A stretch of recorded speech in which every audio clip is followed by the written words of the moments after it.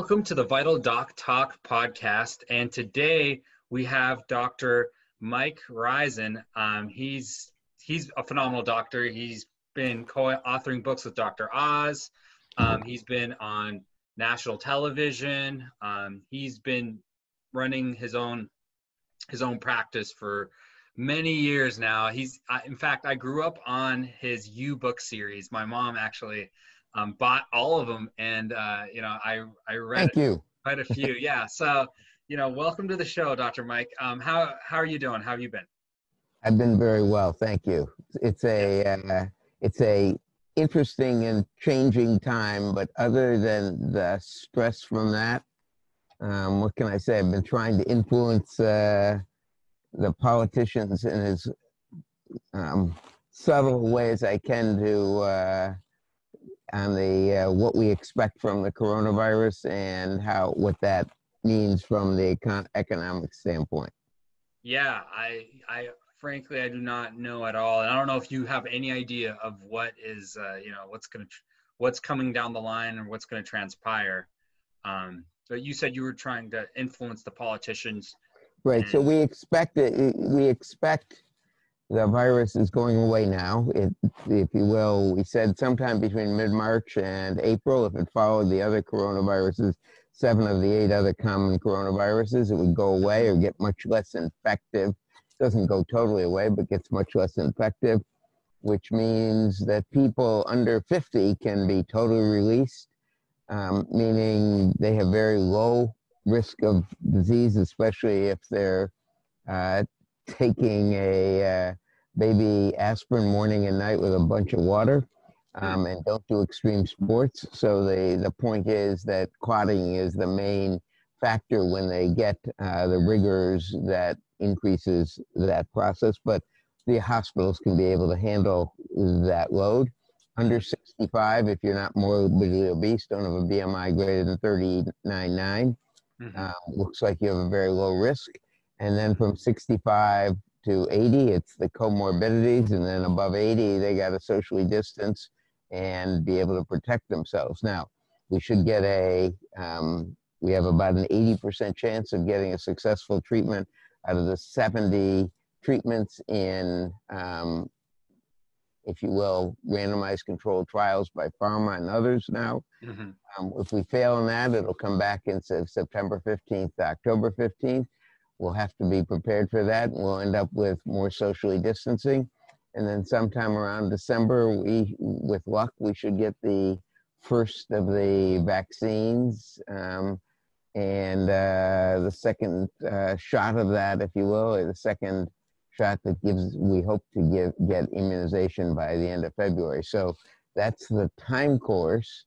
And what that means is that if you don't open up by May 15th, you'll get more deaths from despair, depression, drug overdose, suicides, because of the economy closing. If you look at the way the London Business School estimates, it estimates that 35% of small businesses, which is what drives growth in jobs and has at least 20% of all jobs, will never reopen if you stay closed longer than a month and a half. And if you stay closed 2.5 months, that is till June, it will be that 57% of those never reopen. That will create a huge problem. So we got to open and then hope or figure out what to do for September while we have the 3 or 5 months to plan for it.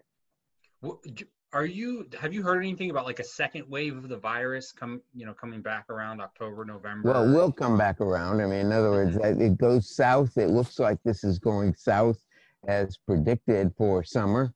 It's a reverse, if you will,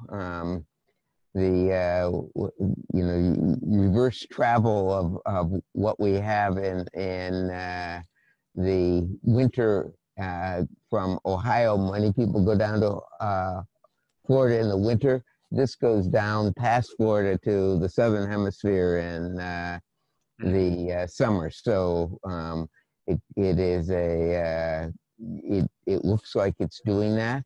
Unfortunately, that means it's going to come back. And if you look from the 1918-19 plague, that it was a second time around when they didn't do much preparation for it that really got them in trouble. Yeah. So, Dr. Mike, what do you think doctors should be doing during the coronavirus? Because, you know, they've been impacted a lot, and a lot of their practices have been, you know, hit hard.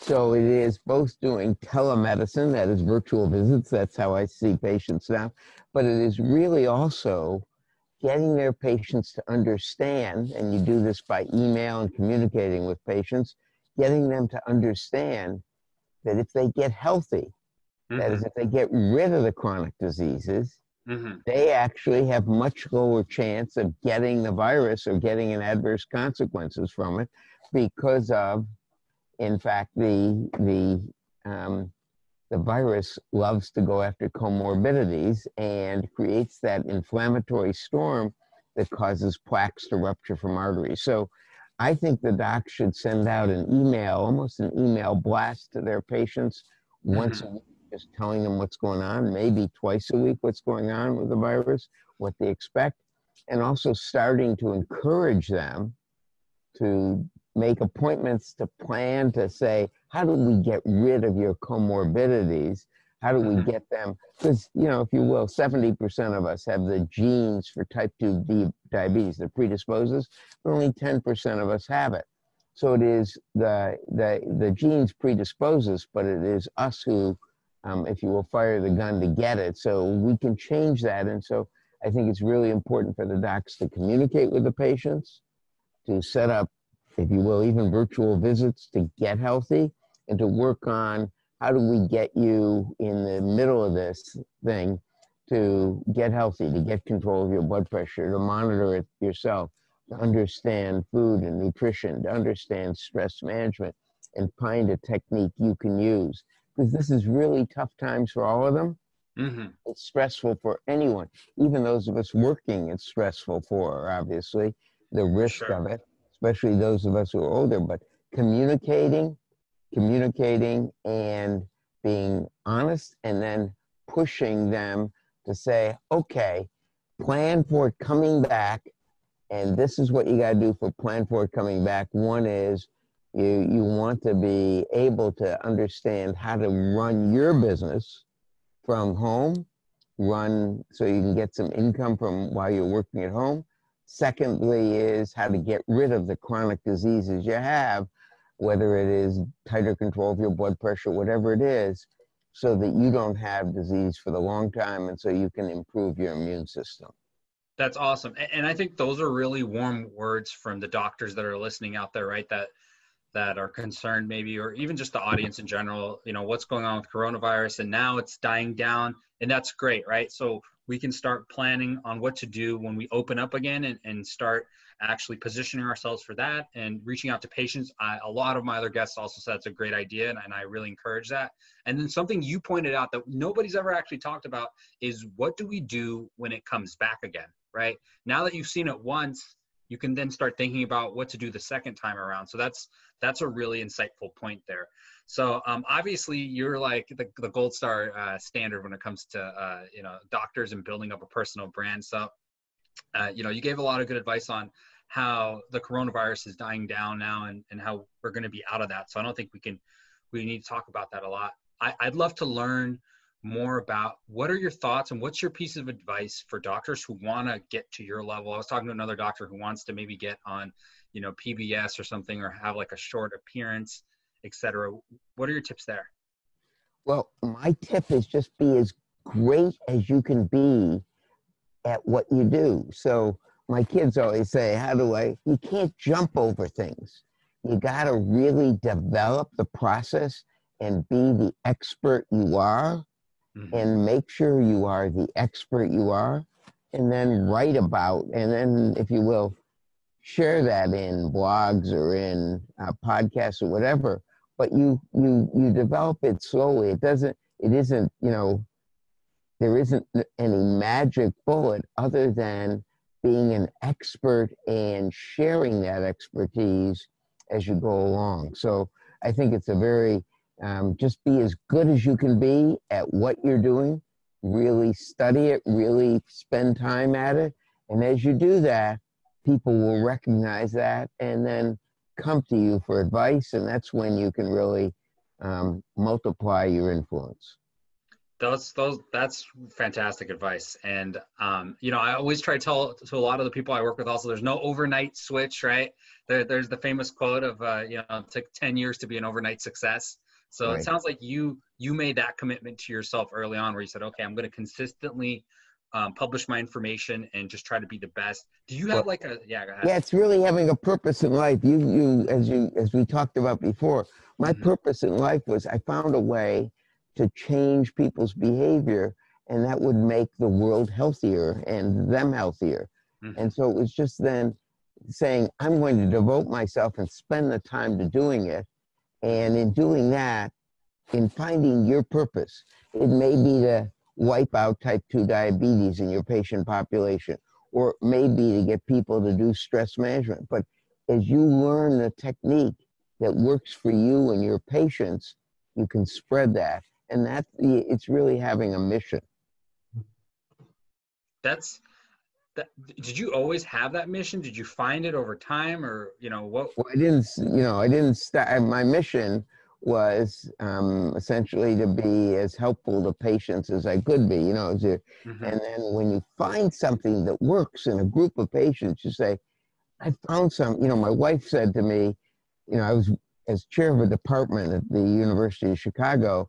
I was working 80 to 90, maybe 100 hours in my regular job, and I upped that to about 110 hours when I started with RealAge and finding this technique. And my wife said, why are you trying to kill yourself? And so I said, I found something that can change the health of America.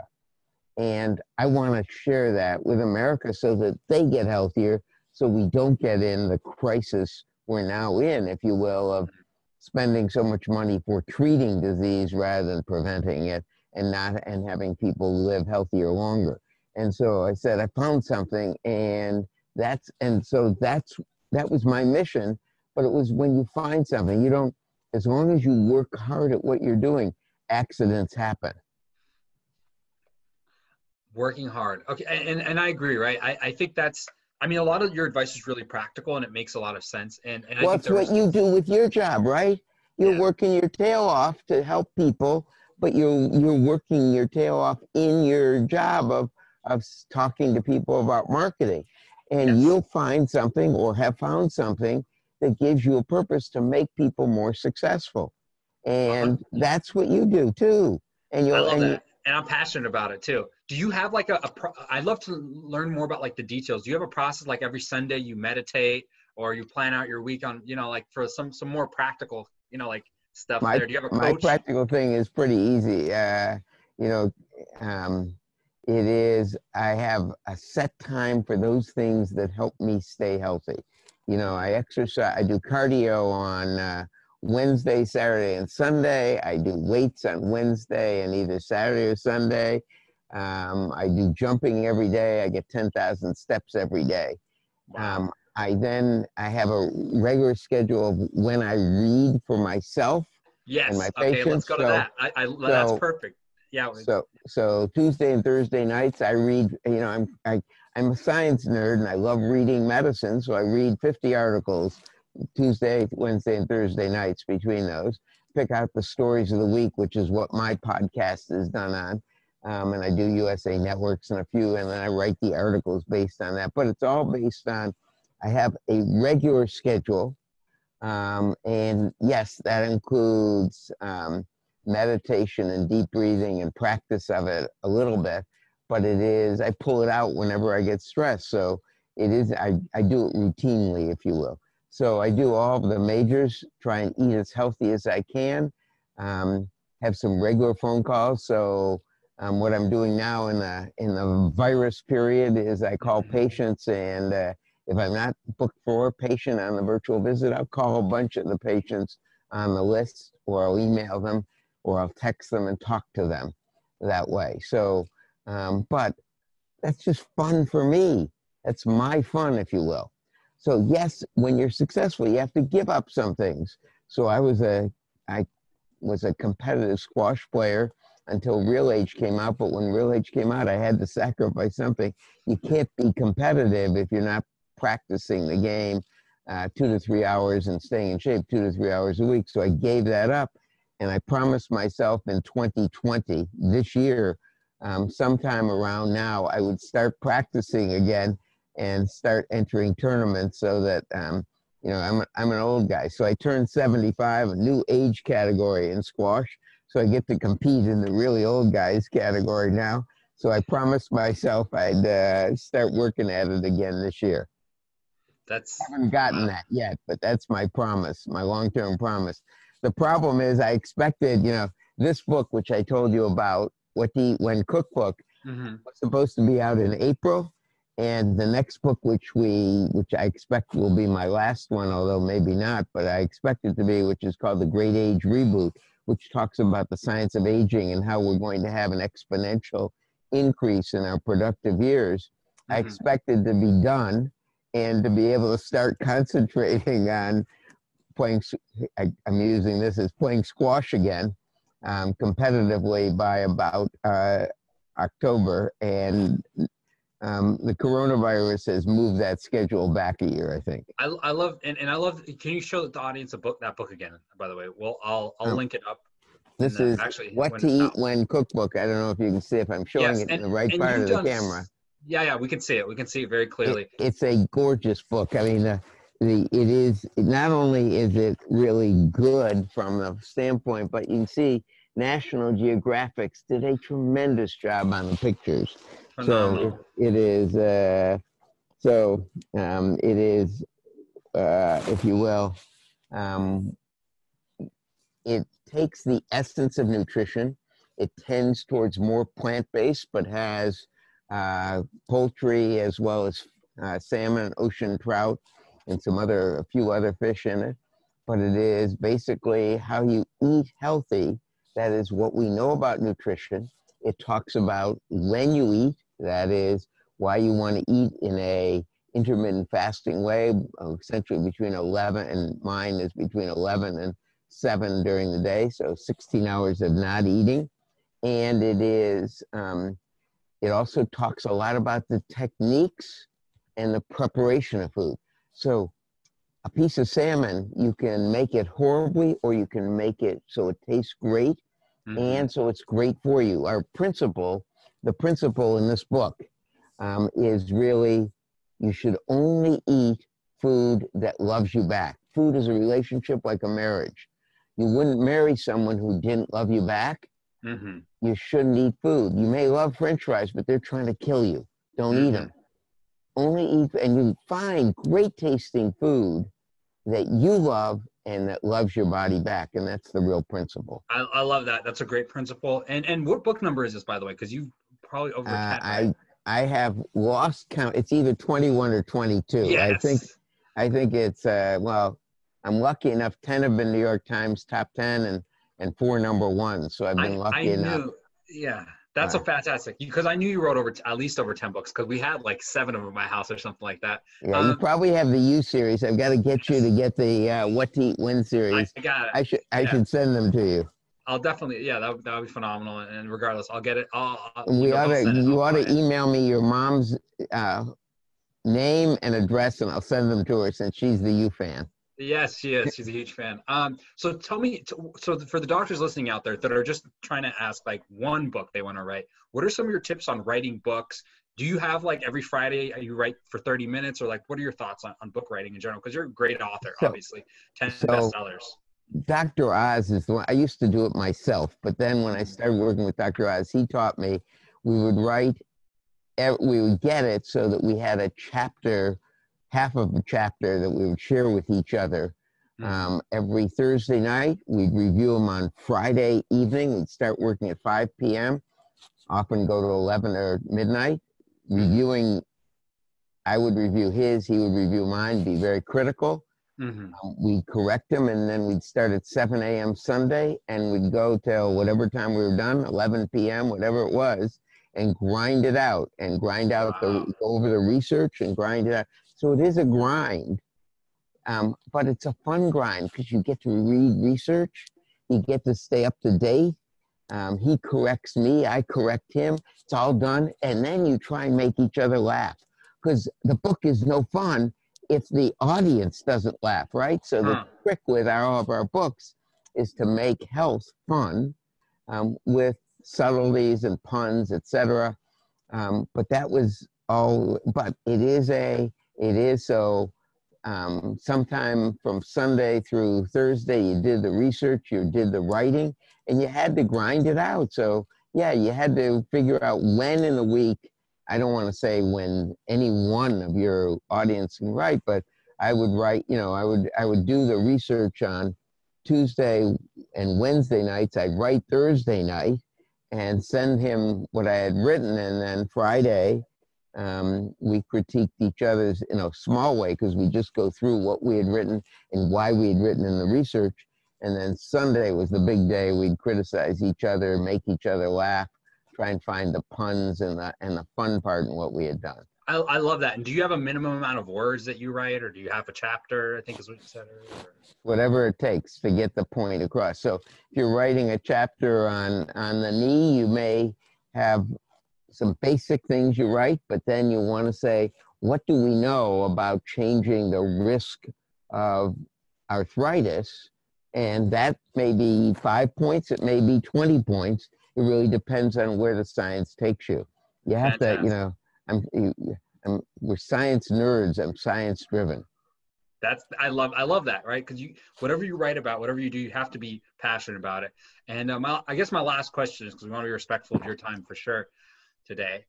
So once the book is out, right, you had people reach out to you, and they, I think it was Oprah. We do a lot of our own publicity. So about 2 months before the release date.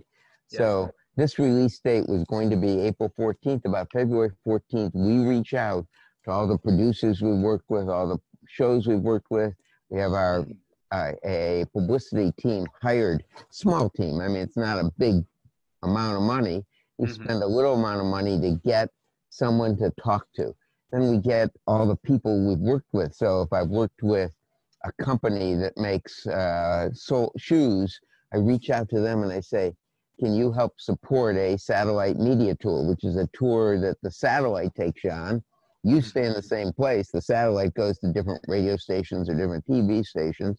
They usually cost $15,000 to $30,000 for a morning of satellite, and you plan on that. You also say, how do I get on the Today Show, or how do I get on Rosemarie, or how do I get on, if you will, what show? What is the, and you do that when you're writing the book. In the last set of edition of the book, you're saying, what's the key TV moment here? What's the visual moment? Why did I write this chapter? What is it that you want to learn from this chapter? So, for example, what is it in the chapter on technique of grilling, or what is it in blanching that you should know? And one of the key points is, and it's great visual, you got to squeeze the water out when you cook the vegetables in order to get them to be crisp when you take them out of the freezer after you blanch them. So there's some key points, and you want to squeeze it. You don't want it to dry. You want to squeeze it out so it's fast, and then put it in the refrigerator and cool it fast, or freezer and cool it fast. So there's some key points that have visuals with it. So as you're writing it, you say, how do I sell this to the TV producer as a great way for their audience to learn something key that I've got in the book? There always are things that are key that have visuals, and that's what you plan on in the last 2 editions. We go through about 20 editions of each chapter in writing a book. Ridiculous, right? But in the last 2 editions, 1819 or 1920, you figure out what are the visuals for TV and plan on those. That is a lot of work. And I'm sure, and you got like I'm sure you got like a team behind you, et cetera, right? And for the doctors out there, maybe the people that are just starting up, I would say if you can't get, pay $15,000 to $30,000, et cetera, and have a PR team, very minimally though, there's a big hint he dropped. He spends at least 2 months before it launches building up that network. And he's obviously has 10 10 bestsellers and a huge network. He builds that up. So I would recommend you guys do the same, right? Build up your network and spend that 2 months promoting. So that's fantastic. And Dr. Mike Risen, I could just show us the book one more time, and where should people find you? The easiest way for the book and is at wenway.com, wenway.com, and that'll get you referred to any of the other books as well. The books are all on Amazon or barnesandnoble.com, bn.com, or wherever you get books at. That's where the books are. But wenway.com is Dr. Prue Payne and my website for the Wenway series of books. Awesome. Thank you so much for coming on the show, and you were phenomenal. Thank you, Vlad. Thank you, guys. Awesome.